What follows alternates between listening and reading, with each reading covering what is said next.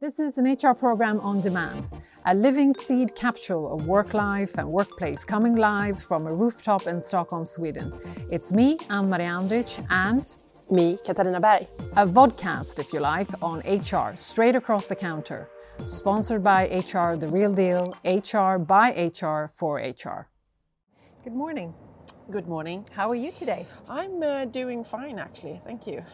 So am I. Yeah. It's sunny, it's a bit chilly. Yes. So, Katarina, I was thinking, you're working quite diligently at Spotify with talent mobility and how you grow your talent. And I know also that, and we had Johanna here a few episodes ago, and she was walking us through the different things that you're doing in that area, in that space. And she was mentioning your internal talent market. Right. And that was a few episodes ago, so I would like to follow up on that. Okay, cool. What has happened since you launched it? Any learnings, any insights that you would like to share with us? So the idea of talent marketplace is actually built on our own app, right? So the marketplace has two sides to it. It could actually have more, but you have the artists, the creators on one side, and then you have all the listeners on another side, and then you're trying to have a platform where they can find each other and prosper together, and hopefully thrive and grow from that. Yeah. And then we started to think about our own talent. How do we create an internal marketplace and build more or less the same way as the app, because that resonates with everybody, and obviously there is a recognition from that. Both in the sense that if we on one side can have all the bets and the projects and all the opening of jobs, but also mentorship and coaching and whatever that will help you grow on one side. And then on the other side, obviously, all the internal market, or all the internal talent, and what will happen then. And I think as you said, we launched that a year ago. So we just had our first birthday of something that we call Echo, and Let Your Talent Echo. And it's been really... That's a very cool name, I have to say. It is a pretty damn cool name, I have to say to you, because that is what it is, right? We don't want to kind of make sure that we lead everybody to the water and then help them drink, because we have said from the get-go, we have highly motivated people.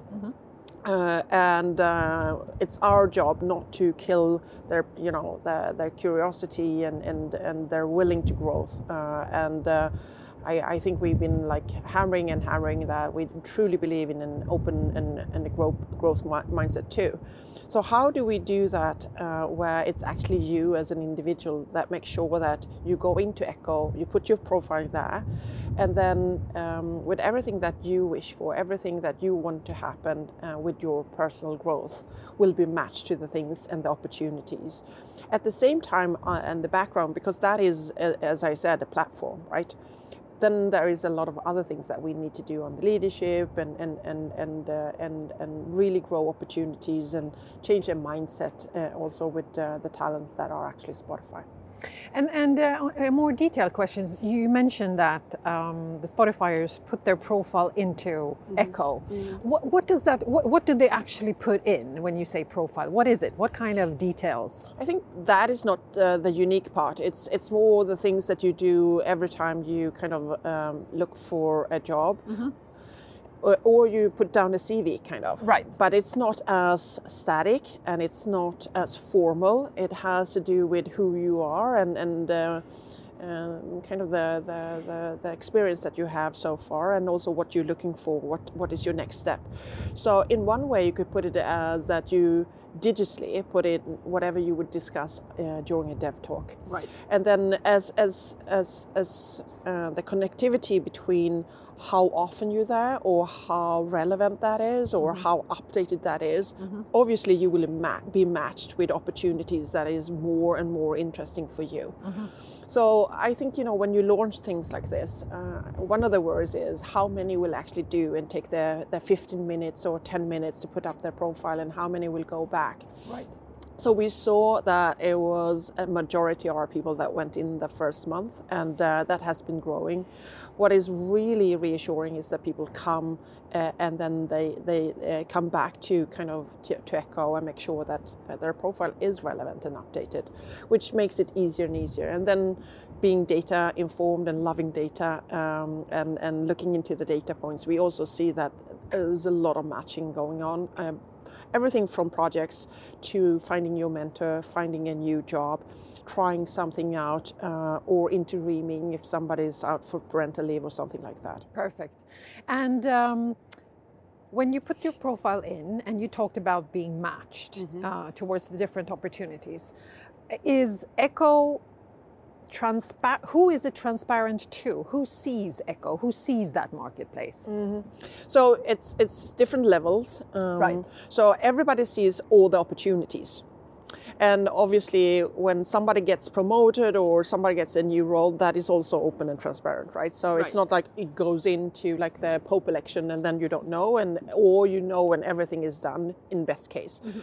So that part is transparent. The only thing that is not transparent to everybody is what you put into your profile.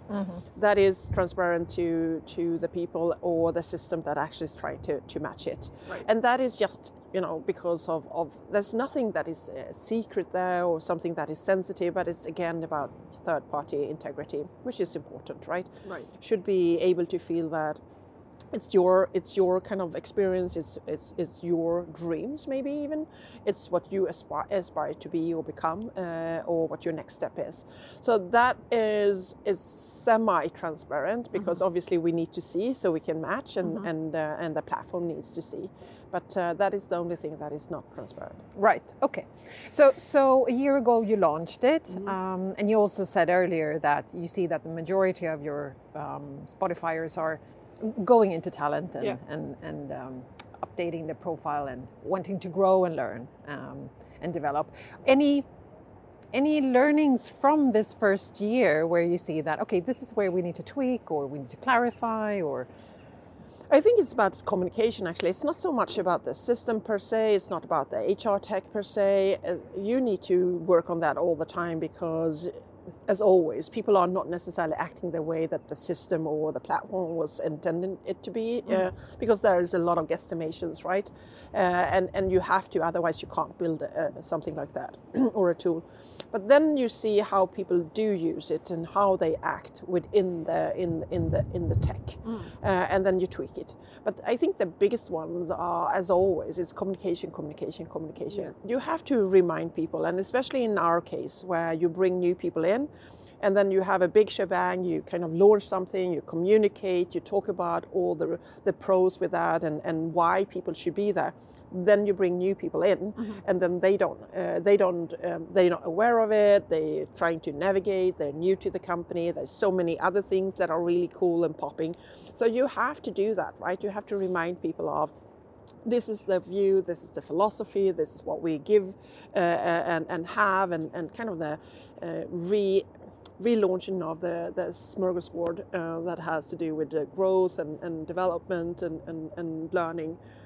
So I think it's communication that we're trying to get out as often as we can without getting, information overload. right, exactly. Yeah, brilliant. And then you also mentioned, and we know that already, that you are data informed at Spotify, and obviously you would get quite a lot of good data points from Echo, I would assume.